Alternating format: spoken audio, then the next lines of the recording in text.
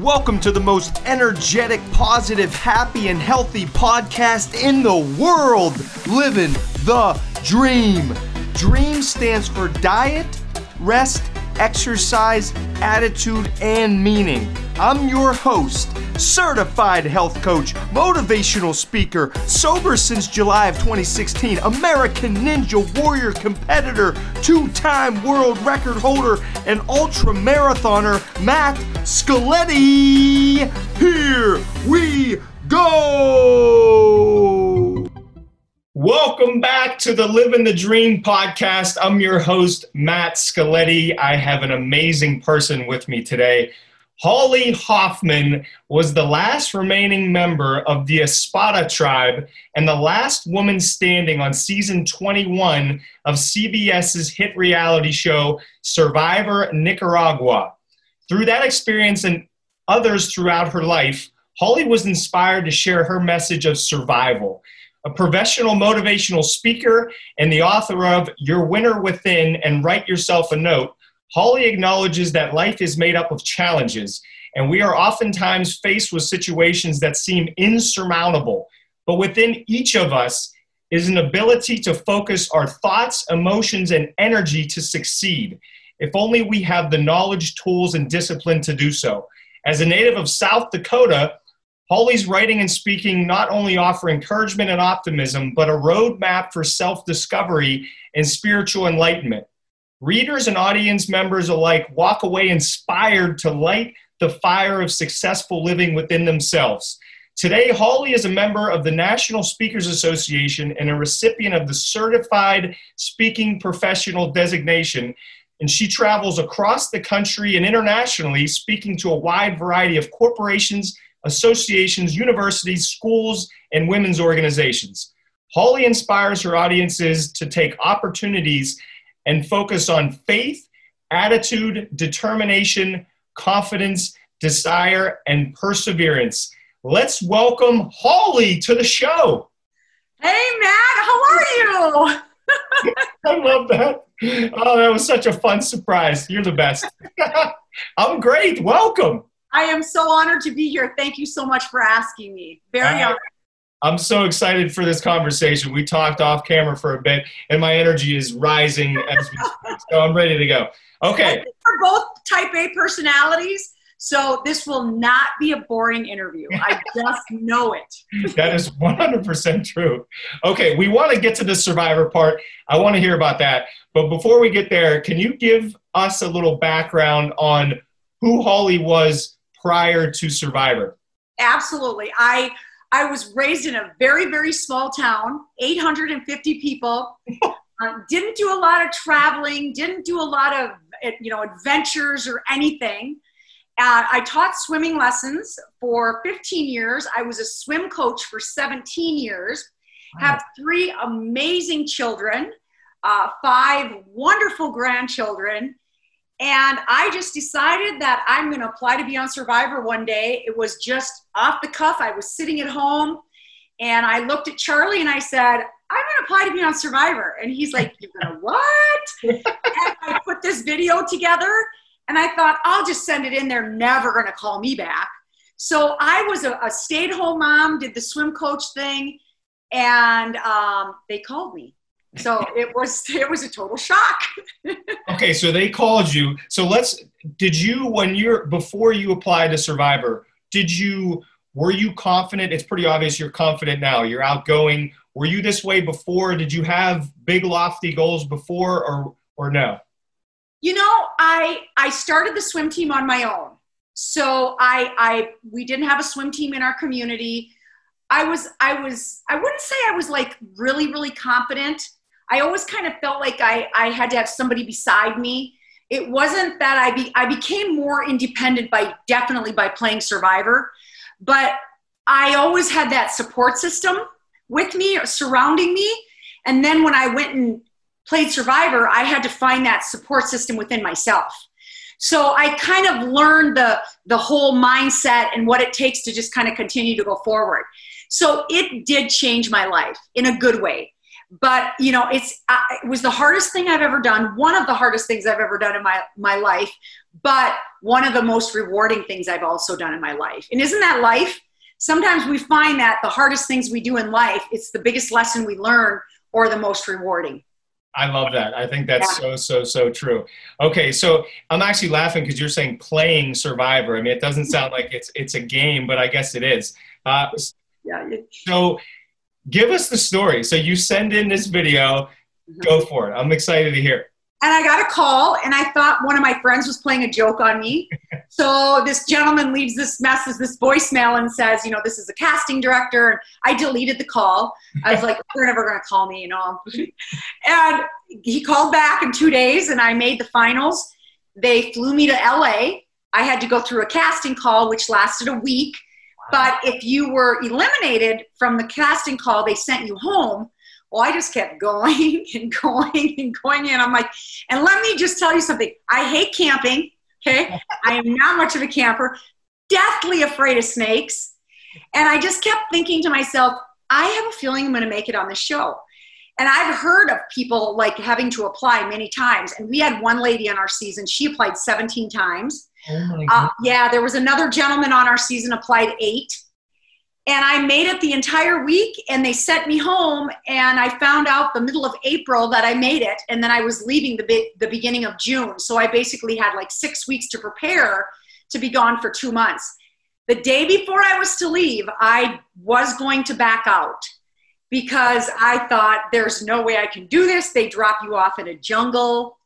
I can't do this, try to make it for 39 days.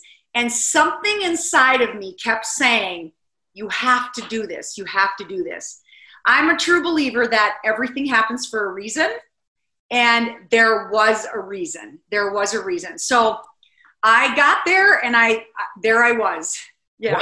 Wait. Before we go to you getting there, what kind of stuff happens during the interview process or when you went out to the West Coast? You're confined to your room, and then they would call you and they'd say, come up to room, whatever, and then you'd have to do an interview. I had to take a personality test, an IQ test, a physical fitness test. I had to meet with counselors and take a psychiatric test. They woke us up one morning at 3:30 in the morning, and we had 3 minutes to get down to the front lobby. We had to run 7 flights of stairs. We had to put puzzles together. So I think what they do is they mentally and physically try to break you down, because if you can't last a week in a hotel room, you're never going to last 39 days in the jungle. That's a very good point. So as all this crazy, it sounds like Navy SEAL training, as all this crazy stuff is happening, is it exciting for you? Are you freaking out? Are you nervous? Or like, what were you feeling? I was nervous, but at the same time, I thought, I'm just going to do what they tell me to do and just see what happens. And when I left there, in the back of my mind, for some reason, because the last thing we had to do was we had to go interview in front of 25 executive producers of CBS and the president of CBS. And I walked into the room, and I just remember I was just sweating. And I just thought, I'm just going to be myself. This is who I am. I'm not going to change. I'm just going to answer their questions. And they just kept blasting these questions at me. And I walked out, and I got back on the plane the next day. And I just, in the back of my mind, I kept thinking, I think I'm going to make this show. I think I'm going to make it on the show. So yeah, so the interview is very intense. They definitely want to see what you're made of. Yeah, I mean, that sounds like, 25 executives. Yeah. You're talking about the big wigs, and you. Oh yeah, and I was intimidated. There were a couple people that, asked me some questions where it was very intimidating. Okay, so now you get called. You're going to be on the show. It's the day before. Before we get to that, how was your support? I mean, was anybody saying, why would you do this? This is stupid. Or were most people supportive? Most people supported me. When I wanted to back out, my family supported me. See, I couldn't tell a lot. I could tell my family, but you have to sign a $5 million contract that if you leak any information out when you come back from filming, CBS can sue you for $5 million. Oh man! So you have to sign all these disclosures and all this, and so does your family. So I had to make up a story and tell my friends where I was going. I was coaching a swim team at that time. I had to tell my swim team a lie. So I had to make something up where I was going. I'll see you in 40 days. I told them I was going on a mission trip. Well, you were. You kind of. Yeah, I was. And it was a very small town. So of course, when I got back and I looked horrible, I was down 22 pounds. Oh my God. Yeah, they were all like, "Whoa, wait a minute, wait a second." Mission trip, yeah. It was a mission, all right, believe me. So yeah, that's also intense. They don't want you to leak anything out. I'm sure. So, but I did have a lot of support going. I really did. Oh, that's awesome. So take us to the night before. What was going through your mind, and they tried to go? They flew me to Miami. I was confined to my room. They came in and they took away my cell phone. I didn't have a phone in my room. I was left alone. And you get up the next morning, they flew us over to Nicaragua. And when you see Survivor, like Jeff Probst, who's the host of the show, he says, come on in, guys. And it looks like they just dropped those people off. No, we were there 6 nights at this. It was actually a really nice resort, but we had to sleep in these little tiny individual tents because we couldn't talk to anyone. We couldn't look at anyone. And then what happened was then the 7th day, they woke us up and then we started playing the game. So we were actually there 6 nights before we started playing on day 7. And I talked to other survivors, and sometimes they're there for 7 to 8 days. We were there 6 nights and started on the 7th day. Wow. But the morning we woke up and they said it was time to play the game, they took us out in these vans and they drop you off, and of course they mic you and then they drop you off. And I just remember walking onto the beach and there stands Jeff Probst. And I'm like, this is really happening. I am on Survivor. Well, and there were some big names on with you, right? Yeah. Coach Johnson, Jimmy Johnson, the former NFL football coach for the Dallas Cowboys. And, when we were there the 6 nights before we started playing the game, you can't talk to anyone. You're at that resort before you start playing and you can't talk to anybody. And he kept walking around, we're all together, but you're not supposed to look at anyone or talk to him. And he kept walking around. I kept thinking in my mind, where have I seen that guy? I know I've seen that guy somewhere. I just know it. And then all of a sudden we get out to the jungle and one of the other players, Marty, goes, Jimmy Johnson's on our tribe. And I went, that's who it is. Every guy's like, Jimmy Johnson.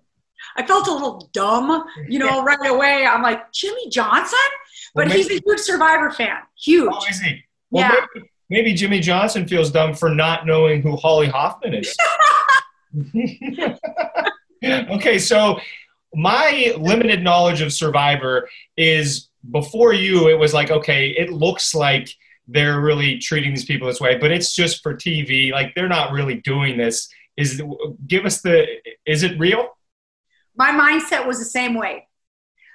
They said when we were at all the interviews in LA, they said, "Now this is real.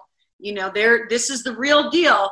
Well, I was like, "Yeah, right," because I watched Survivor, so I had this vision in my mind that I was going to walk out there and I would see porta potties and campers and tents, and you film for 6 hours and maybe they give you a cup of coffee and a donut.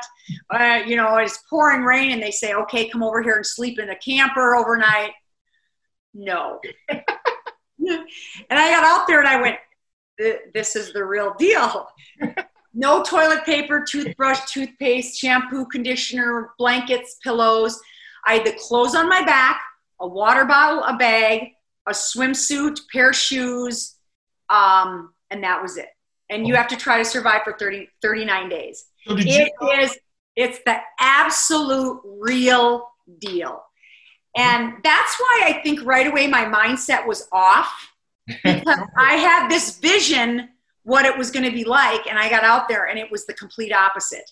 So I use that when I speak to say, doesn't that happen in life? In life, you walk into a team meeting at the office and you think the meeting's going to go one way. and you get in there and it's completely flipped and you walk out, and what is your mindset? What happens to your mindset? That's a great point. You're right. And did you know it was 39 days? Did you know that up front, or was it? Yes. Last? Yes. Okay. Yeah, they said, and then here's another thing. You vote someone off every 3 days.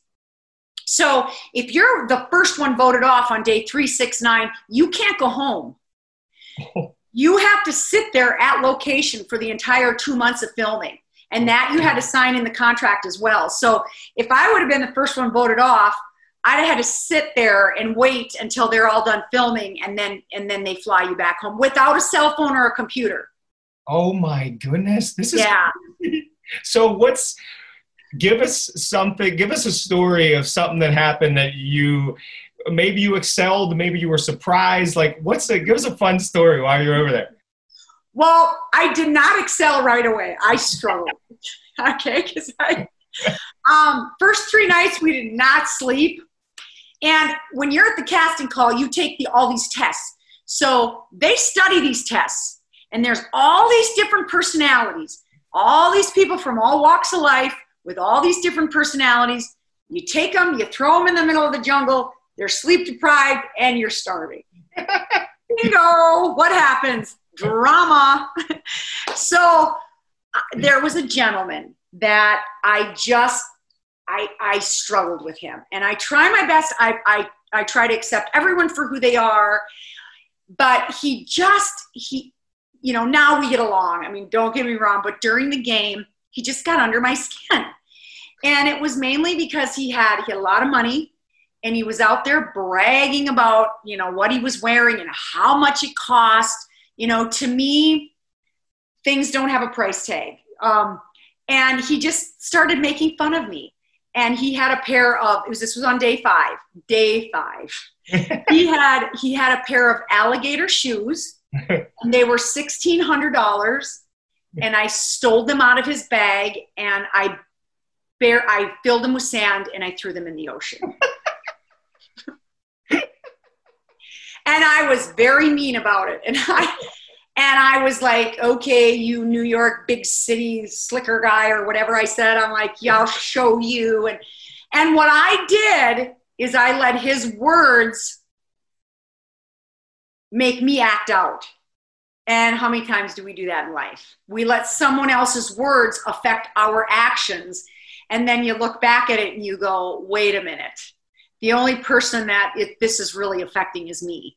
And I remember thinking, I just stole a pair of $1,600 pair of alligator shoes. I destroyed them. I sunk them in the ocean.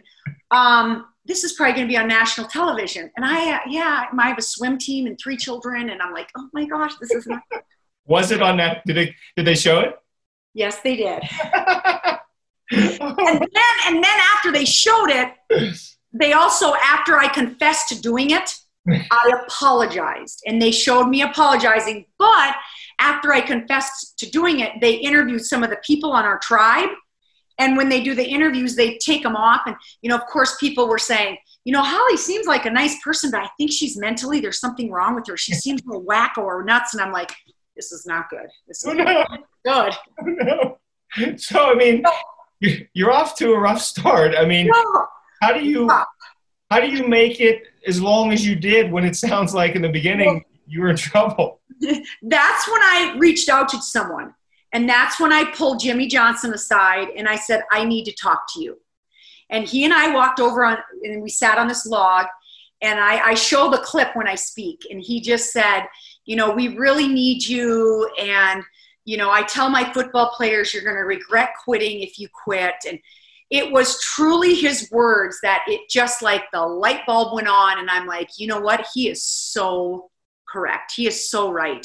Wow. And I know, how someone just says a few words and you go, wow. But you also have to be willing to listen to those words and not just go, no, this is not me. This is you. No, this was me. And that's when I thanked him and I gave him a big hug. And I just remember getting up off that log, and it was like, okay, I signed up for this. I need to do it. I am not a quitter. So that was the turning point for me. I just thought I can do this, and I had to change my attitude. So that one conversation, you give a lot of credit for changing the rest of the complete. So now you're starting to, I guess, befriend people and you're humming along pretty good. What happens towards the end? What happens at the end? Because I don't really know the exact story. Yeah, well, I made the merge. You know, there's 2 tribes, and then on day 19 we merged. Okay. When I made the merge, that was kind of my goal, is to make the merge before I left to go play. But I made it to the final 4. I was the last woman in the game and the last member of our tribe, and I was left with 3 young gentlemen. I was in a very tight alliance with 2 of them, and the 3 of us decided we were going to the final 3, and we were going to vote off Fabio. Well, we went to the last challenge, and Fabio won the challenge. So he got the individual immunity necklace. He was automatically in the final 3, and here we were. I did not expect one of the gentlemen to vote me off. I thought it was going to be a tie, and I'd have to do a fire building challenge. And so I was the last one voted off. But you know what? I can really say this from the bottom of my heart. I remember walking out of tribal council on day 38 and thinking, I have just learned more about myself in 38 days than I have learned 45 years of my life. That's incredible. Yeah. I mean, that's just what this story is just. So, yeah, because you do. When everything is taken away from you, what do you learn about yourself? Just like the pandemic. Things have been taken away from us. You know, we can't go to the movie theaters. We can't go to restaurants. How are you personally reacting to that? How are you reacting to working at home? How are you reacting to homeschooling your children? How are you truly surviving when things are being taken away? I'm glad you brought it up that way, because I was going to ask you, being on Survivor and doing what you did, does that, I don't want to say easy, but does it make it easier to deal with setbacks, COVID-19, something that should happen in your life? Is it like, can you smack adversity in the face? Yeah, I can. And it's a choice. You know, you have those choices. Life is a choice. And you can either go down one way or you can go down the other. And the choice is yours. So I remember I walked off stage March 11th, and I was driving back from a presentation, and I had 5 more speeches in March. I had 13 in April, and you know, the emails were rolling in. We've got to talk. We've got to either reschedule, cancel, go to next year. And I sat and I just went, this is not good. But I also had a choice. I could just sit at my desk and do nothing and just cry and be upset and mad. But where would have that gotten me? You know, was I concerned about my career and my job? Yeah, but we all are right there, right? And I just had to say, okay, I need to do what the best is. I need to go back to the survival mode and say, how did you get through it then? And that's where I am at. That's truly where I'm at. I love that. And this is just, it's amazing how much you can learn from 39 days of your life. You can. It's, yeah. And you know, now I always kind of, when I heard people say, when they've gone to like a retreat and in 2 weeks and 14 days, and they'll say, oh, that 14 days totally changed my life. And I remember before I went on Survivor thinking, how can 14 days change somebody's life? But now I understand. Yeah. That's a great point. And this is just, the whole story is amazing. I mean, for those of you that don't know, Holly is a motivational speaker. You got to go to her website. Is it hollyhoffman.com? Yes. It's incredible. She has YouTube clips. You will be more energized after you watch them, I promise. So how does it happen? You end up doing great in Survivor. In my head, it's like, do you come back home and then boom, you're in the speaking world? Or how did you make that transition? And did you know you wanted to go that route? No idea. I absolutely no idea I was going to be a speaker. That's great. I came home, of course, you film the show and then you go home and watch it. So what I decided to do is every Wednesday night I had a Survivor gathering somewhere, and I traveled throughout the state and I turned it into a fundraiser. Oh, wow. And our charity event, our charity for our season was Stand Up to Cancer. It was, you know, for cancer research. So every Wednesday night I would go, you know, I traveled to Rapid City, I went to Sioux Falls, and people would come to restaurants and we'd watch Survivor together, and I'd answer questions. And Ended up raising $10,000. Wow. So I gave, at the end of the season, I gave $10,000 to Stand Up for cancer research. But it was a way to give back, but it wasn't for me. It was from the state of South Dakota. And that's what I wanted people to make sure that this was the people of South Dakota that did this for me. I mean, my hometown put on this huge fundraiser. Yeah. So, and then the show was over and I had a lady reach out to me and say, would you come to our Kiwanis Club? January 8th, I think it was, some beginning of January, and would you be willing to speak to our Kiwanis Club? And I said, you know what? I would love to speak to your Kiwanis Club. And I hung the phone up and I'm like, what am I going to say to their Kiwanis Club? What do they want me to talk about? So, of course, when it got a little closer, I called her and I said, what would you like for me to talk about? She goes, just talk about your survivor experience. Showed up, stood in front of everybody, talked. Didn't have a PowerPoint, didn't have an outline. I just talked. And after that, 3 people came up to me and said, would you be willing to come to this event? Would you be willing? And I kind of expected it to just kind of last maybe 6 months, 7 months, and then kind of fade away. But I had a story to tell, how Survivor really, really changed my life. And I didn't talk about that story right away because I was too worried about how people were going to judge me, what people were going to say about me. Here I am on a reality show and I'm on national television, but you know what? I'm real. I'm human like everyone else. So I wrote a book about it and I put it in my book. I was raised in an abusive alcoholic family. Oh, wow. My father was very abusive. My father passed away at the young age of 46 years old from alcoholism. I was a high school athlete, state champion my sophomore year.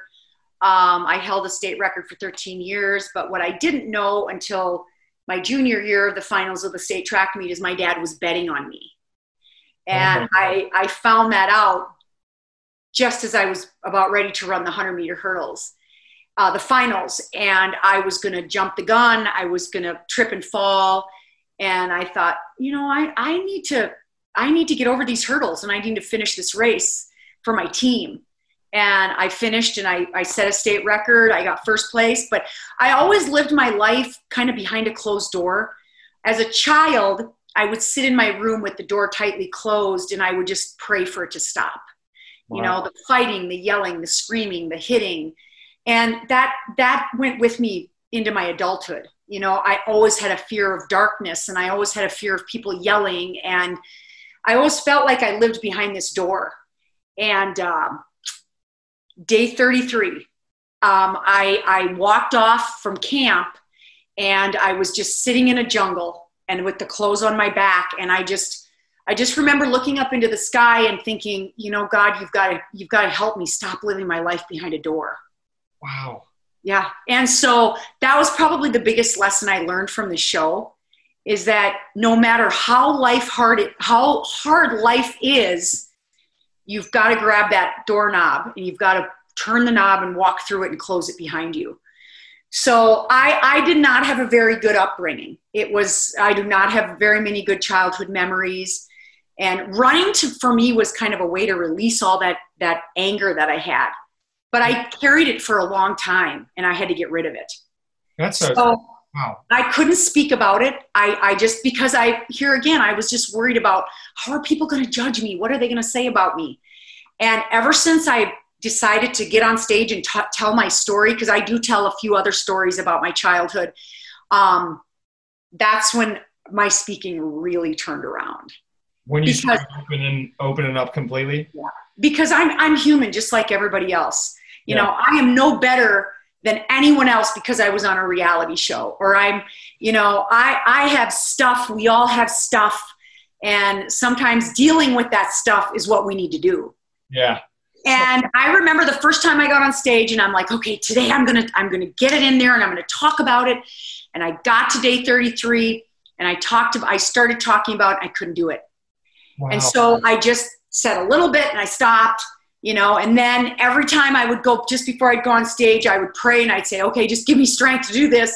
And it always got a little bit better. And what I really noticed is how many people started reaching out to me and saying, I grew up the same way you did, or my dad was an alcoholic. So when you think you're alone and you're the only person, you're not. That is, I didn't know any of that. That is, wow. That's, what do you think made the difference? Because, I mean, as you said, there's been a lot of people that have been in tough homes growing up, and some choose, if they have an alcoholic parent, to be an alcoholic because that's the way their parents were. How did you make the decision of, I don't want to be like this man, I want to go in a different direction? Or did you go down a wrong path and have to switch it at some point? I was on a college scholarship. My freshman year, I did get a college scholarship, and I did start going down a wrong path. I started getting away from the athletes of my team, and I started, I was never really into drugs, but I started partying and drinking. And I remember thinking how angry my dad would get when he drank, and how mean and physical he was with my father. And I'm like, I am not going to be that person. I'm not going to turn into my dad. And so, yeah, I've heard people ask me that a lot of times about how you decided to make the right choice and go, I am not going down that path. And I have two brothers, older brothers. They're the same way. They are not into drugs. They're not into alcohol. One of my brother and I, we're 10 months apart. And he's got his master's in teaching. The other one's a teacher. And I also think it was a close-knit of my brothers of always looking out for me, and my mom. My mom is the strongest person I've ever known in my life. And I say that in my speech. I'm not the true survivor. I'm giving you some of the credit, but that's awesome. No, my mom has to have a lot of the credit because she worked 3 jobs, to raise 3 kids. There were months where we had no money left, and we'd sit at the table and we'd have a bowl of cereal for dinner, but the one thing she never, ever complained. She just kept pushing forward. And I also needed to remember that as well, that when life gets tough, look at what my mom had. Yeah. And she never gave up. These stories are just, I've talked to you a bunch of times. This is unbelievable. I didn't know a lot of this at all. Plus, I didn't know, it proves how humble you are, because I couldn't get out of you that you set this state record. You wouldn't even I had to take this recording to get that out of you. So, well, I'm human just like everybody else. We all have stuff, some people come off of reality shows and it changes them in a good way, a better way, and some it doesn't. And it's a choice. It's a total choice what you want to do with your life. I think yeah. I was going to say. And I also think it's how the people you surround yourself with. I've had to get rid of some people in my life because they're too negative. And instead of, I shouldn't say get rid of them, I've kind of had to distance myself, but I still pray for those people because that's what you're supposed to do. But you can't be around people that are just going to knock you down and pull you down. And I did lose some friends from going on this show, because my life started to change. Here I was traveling around the United States, and I had this great job. But as a speaker, it's hard. You get on stage and you may be in a bad mood, and you may you may have had a long travel day, and but you got to remember why you're there. It's not because of you. It's because of the people in the audience. It's so true. I love how you're just telling the whole story, because I'm getting talking too much. I'm a talker. This is the whole point. We want to hear the story. This is incredible. So I know this. Hopefully a lot of people will check out your website. You're an unbelievably powerful speaker. I've yet to see you live, but I hope that happens in the future. Well, it's going to happen. We're going to make it happen. We're going to make it happen. You got that straight. We got the beginning, you were telling your story to the Kiwanis Club. Have you always felt comfortable in front of large groups? Because we all know the number 1 fear in humans is public speaking, and number 2 is death. So have you just been able to tell that story no matter if there's 1 person or 500 people? Well, before I answer your question, I do want to say that you are also a phenomenal speaker. I've watched your clips as well. You have the energy in front of people. You grab their attention the entire time. So you're a wonderful speaker as well. But thank you, Holly. We're talking about you. My smallest crowd. What's that? So we're talking about you now. We're going back. Thank you very much. My smallest crowd has been 3 people. Wow. And my largest crowd has been 20, about right around 2,500 people. It doesn't matter if you have 3 people or if you have 2,500 people. You have to be powerful at your story. And whether you touch 1 person in the room or you touch 200 people in the room, it's not about you being on stage. It's about the person sitting in the chair, because you don't know what that person is going through. Have I always felt comfortable in front of people? I've been doing this for 11 years. I still get extremely nervous. I say a prayer before I get on the stage every single time. My mouth gets dry. I have to remind myself that why I'm here. I think once I stop getting nervous, it's time for me to quit. Or time for me to retire, not quit. I'm not a quitter. For me to retire. So I still get very, very nervous in front of people. But, I just get up and I tell my story because, like I said, I'm a true believer that everything happens for a reason. And I had a story to tell, but I had to discover that story before I told the story. See, that's well said. You just put these sentences together so well. I'm learning a lot. So it seems to me like you are living your true purpose. It's just obvious to me that this is what you were put on the planet to do. Hopefully you feel the same way. What do you feel your purpose is? And if you have any ideas on how can somebody potentially find theirs? Because it seems like you found yours. You have to be you cannot let fear in life hold you back. The biggest thing that stops people from discovering who they are is fear of the unknown. And that's why I almost backed out the day before I was supposed to leave. And it was because of fear. I was like, I don't think I can do this. I didn't believe in myself.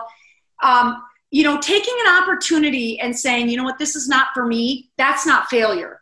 If you try something and you fail, it's about getting back up, learning the lesson and saying, how can I make myself a better person instead of taking an opportunity and turning into being a worse person. Mm-hmm. So I think it's about stepping out of your comfort zone and saying, okay, I'm going to do this. I'm not going to be afraid to do this. And just, you can't be fearful of things. Yeah. So I think that's, for me, was a big thing, is just facing my fear and saying, okay, I can do this, and not letting other people turn you into someone you're not. Because look what I did to Dan. He was kind of talking words to me, being mean, and then I lashed out at him, and what did it do to me? It made me look like a fool on national television. Is that, so, you talk about this in your speeches, getting over fears? Is that a big part of it? Yep. Fear of the unknown. It's the biggest thing that holds people back. And I think do I believe that this is the thing I'm supposed to be doing? Yes. But if this ends and there's another thing I'm supposed to be doing, I'm going to pray about it. I'm going to just keep going. I'm also a true believer on one day at a time. We as humans, we stress too much on, what's going to happen in the next 3 weeks, what's going to happen. And you got to be worried about those things, but you also got to think about one day at a time. I like that. So, yeah. I learned, I'd never forget a Dale Carnegie course, and he said, live in day-tight compartments. And I never really understood that until years later. But now I'm getting it. I'm starting to learn. And that's what Survivor was. 1 second at a time to get to the end of that game. And that's kind of how life is. We dwell a little too much. And I do it too. Sometimes I stand on stage and I'm going, okay, I need to hear myself today, but we're all human. And that's the biggest thing I want people to know about me when I get on stage, is I am human just like you. I would bet that helps people connect with you, boom, like in a second. You just seem so real. I mean, I think that's great. Yeah. I do want to know, like when you wake up in the morning, is it just this energy like boom? Is it right away, or does it take you 20 minutes to get geared up? No, I am up and go. That's just how I am. I have a cup of coffee. I'm ready to go exercise. I'm learning. You know, this pandemic has been very hard on a lot of people, a lot of families. Don't take me wrong when I say this, but it's been hard on my career. But for me personally, it's been okay. It's taught me to, you know what, Holly, just sit in the chair for a while. I've watched the entire series of Breaking Bad. I've watched the entire series of, I watched Tiger King. I hear about that. Yeah. You know, so I've never been to watch television. So I've learned to take a little more time for myself. So, but I am very high energy. That's just who I am. I've always been like that. That's why I have to do something. I have to run. I have to swim. I have to walk, just to kind of release some of that energy. That's just my personality. I mean, that's perfect. I was thinking about how health plays into all this. As you know, like I'm a health nut. I love talking about it.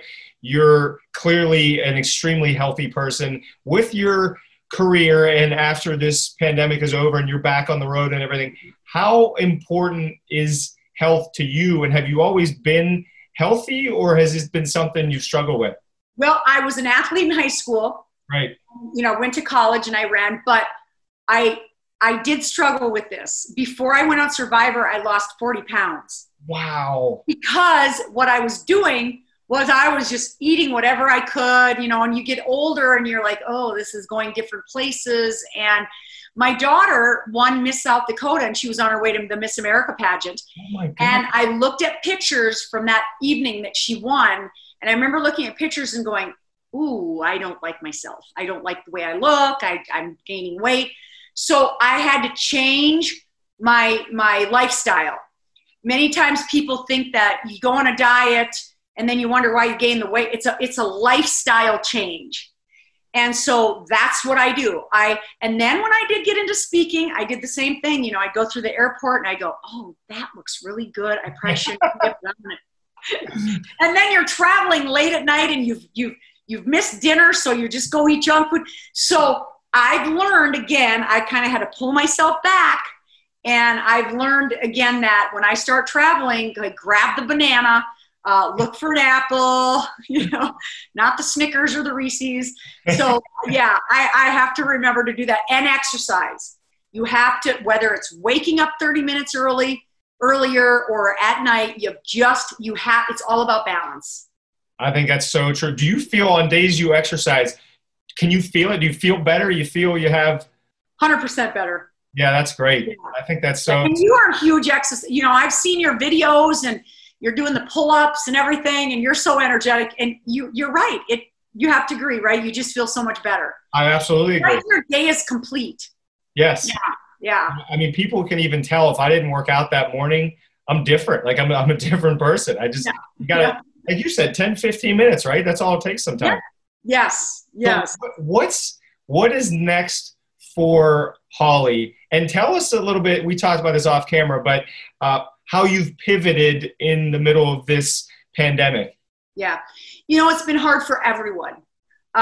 Financially, families. I've heard some stories where I'm just trying to stay as positive as I can. For me, that's what I'm doing. I've done some virtual presentations and it was an adjustment, but it's all about adapting. When I played the game of Survivor, I had to learn how to adapt.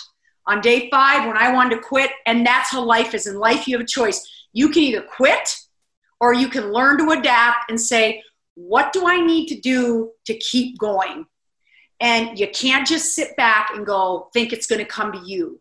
You have to find that inside yourself to say, what do I need to do to make this better or continue to make this work?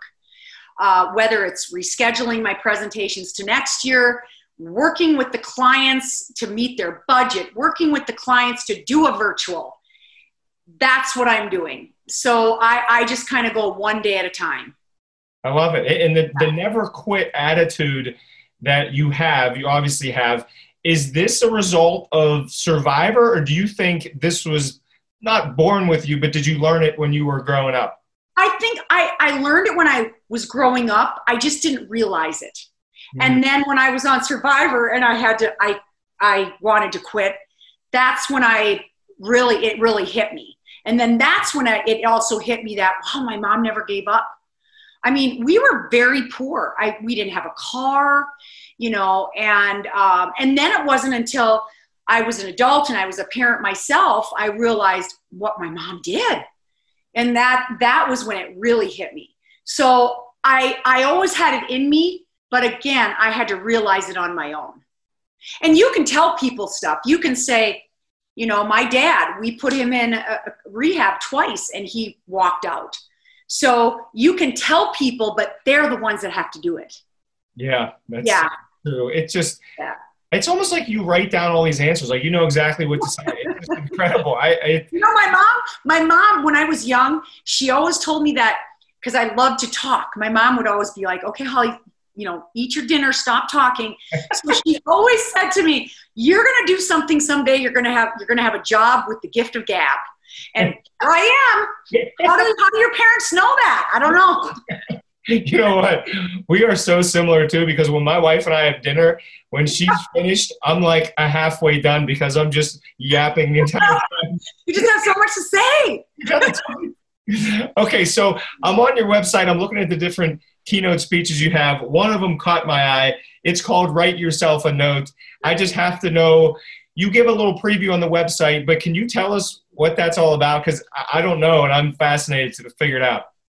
It just popped into my mind. I was in California speaking, and I was speaking to a group of construction workers, 800 women, and I just felt like I wasn't connecting the way I should have. And at the end of the presentation, I said, okay, everyone, I want everyone to get out a piece of paper and a pen, and we're going to write ourselves a note. And I went, wow. So they did. And then I asked them if they wanted to keep their note on their chair.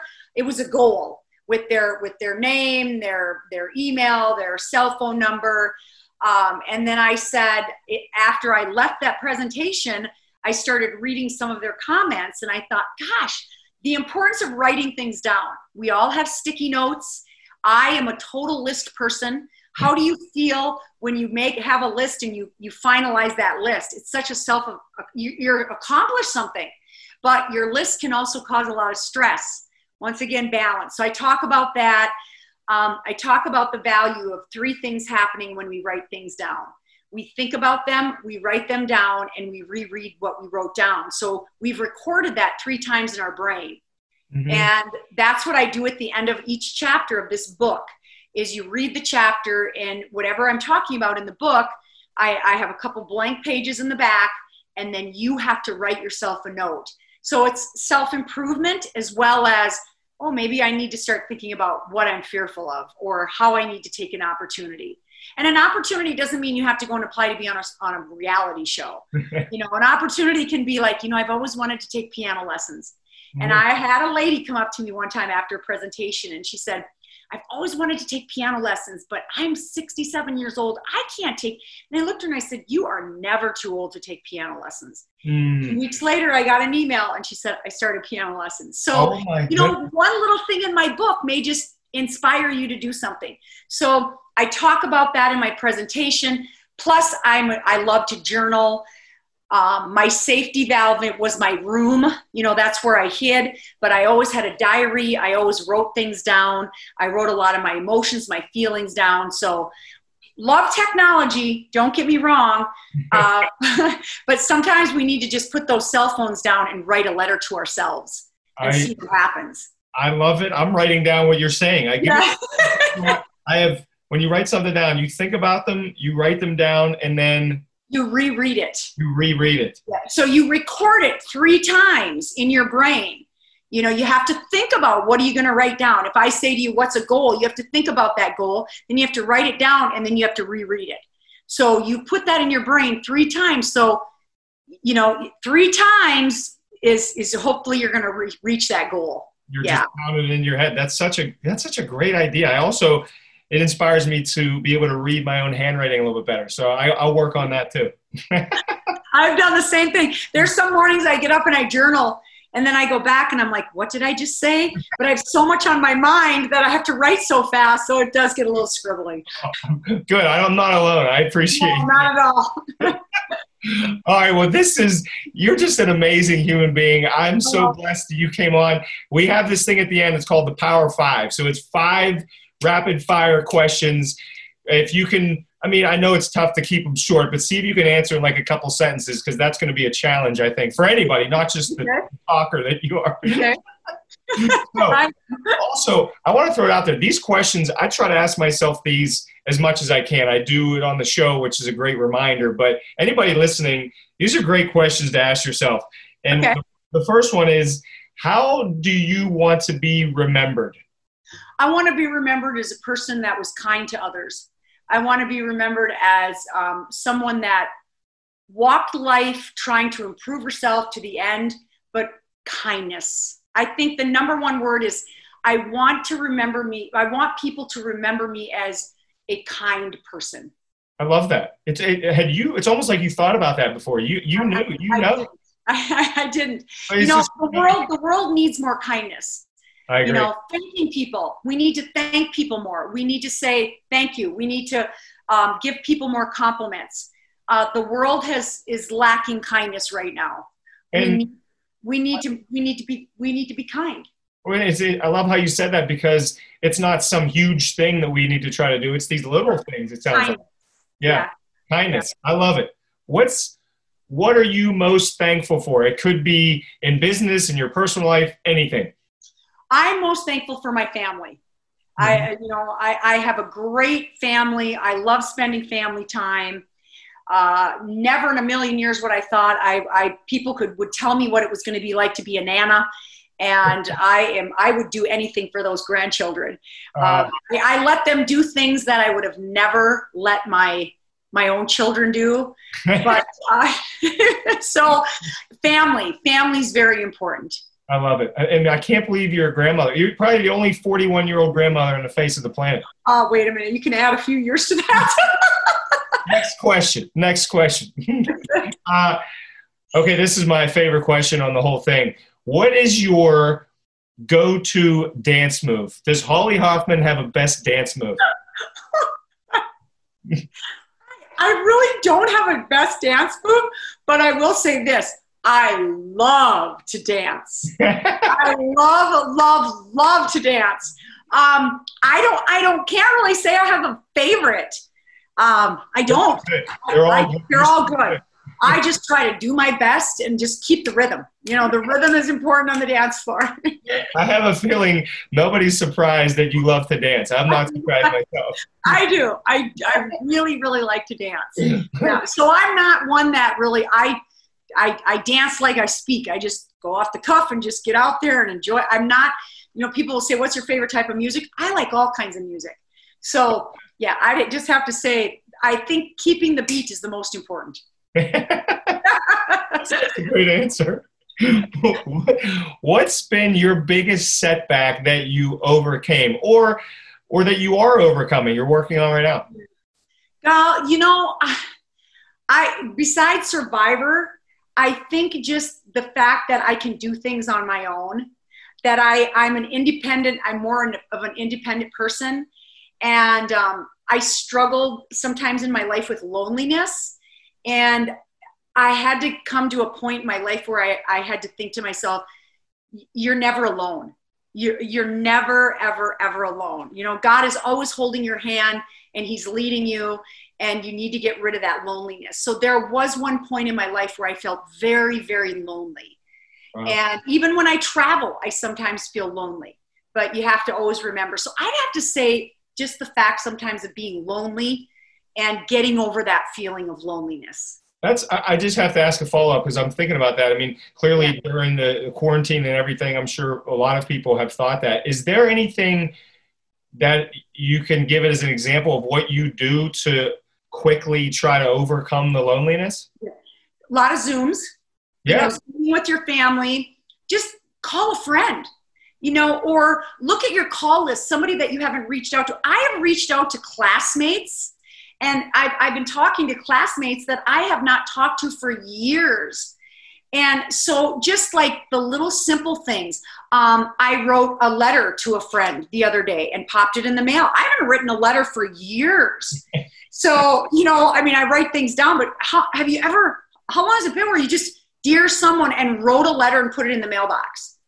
So, there's always something that you can do to just kind of get over that feeling. I love it. That's such a good idea. I hope everyone listens to this, including myself. Here's what I'll do. I'll write a letter to somebody and I'll text it to you. I'll prove it that I listened. I did. That would be great. Yeah. It's a great feeling to just drop that letter in the mailbox. And it's also a great feeling for the person to get that letter and go, wow, this person took the time for me. Yes. Yeah. That's such a powerful idea. I'm definitely going to do that. Last one, who is your hero or heroes? My mom. I added that. I mentioned that before. People will, if someone sees me, sometimes they forget my name and they go, oh yeah, you were that lady on Survivor. I took my grandkids swimming the other day, and I was checking in, and the lady looked at my name, and that's what she said. She goes, were you that lady on Survivor? Wow. So sometimes I get the name of the lady on Survivor or the Survivor lady, but the true Survivor lady is my mom, because she's the hero. So there's all these different definitions of what a true survivor is. And you can say a survivor, but I think a true survivor is someone that thrives. I love it. Yeah. We got to get your mom on the show. I think we got to bring her. She's actually traveled with me. I've taken her. My mom is not a big traveler, and there's been some presentations where I've taken her with, and she'll sit in the back, and then at the end I will say, or after I'm done talking about her, I'll say, and right now I would like to introduce you to that woman. And I have my mom stand up, and there was one time we were in Virginia, and when my mom stood up, the audience stood up and they gave her a standing ovation. Oh, wow. That was very I just stood there and I went, yeah. So there have been times where I've taken her with. That's so special to have her there and seeing her daughter. She's a wonderful woman. She really is. Oh, that's the perfect way to cap off the chat. This is so much fun. I can't thank you enough. I want to thank you. After people listen to this, obviously everyone's going to want to know how they can find you. How can they? Is it social media? What should they do? I'm on all social medias. I have Instagram. I have Twitter. I have a fan page, Facebook. You can reach out to me on my website, hollyhoffman.com. The emails come right to me. They don't go to anyone else but me. A lot of times I tell people that in presentations, if you have a question, email me, I get them. So I love it when people reach out to me. I love talking to people, emailing people back. So those are the ways. Awesome. And what about if somebody wants to get your book? That is also on Amazon. Okay. And you can also order my book directly through me, through my website. Okay. There's a link on my website that says order Holly's book. I've been having some issues with Amazon. I don't know if it's, I need to get this figured out. So if you really want my book, just email me. Okay. Through my website. Yeah. Well, I think you're going to have some more people reaching out, because this is the coolest part. There's so many cool things about you, but we've talked on the phone, off camera. You're the exact same person. Like, you just you don't change. This is you. And it's so beautiful to see that. Yeah. So, and Matt, you're a great person as well. We've talked, like you said, on the phone, and I love your energy as well. Well, right back at you. So from now on, when we talk, we're doing Zoom calls so I can see your face and feel the energy, because it's addicting. It's pretty awesome. All right. Well, thanks, Holly. I'm sure I'll talk to you soon. Thanks for coming on. Thank you so much. Thank you. Welcome. Thanks for listening to another episode of Living the Dream with Matt Scaletti. I'm so grateful for you. Please share this podcast on your social media so others can benefit from this valuable content. Also, please subscribe to my podcast, because if you aren't, I am watching you. Check me out on social media and message me if you need me as your keynote speaker at Matt Scaletti on social media. I respond to all messages. Thanks, and I love you so much.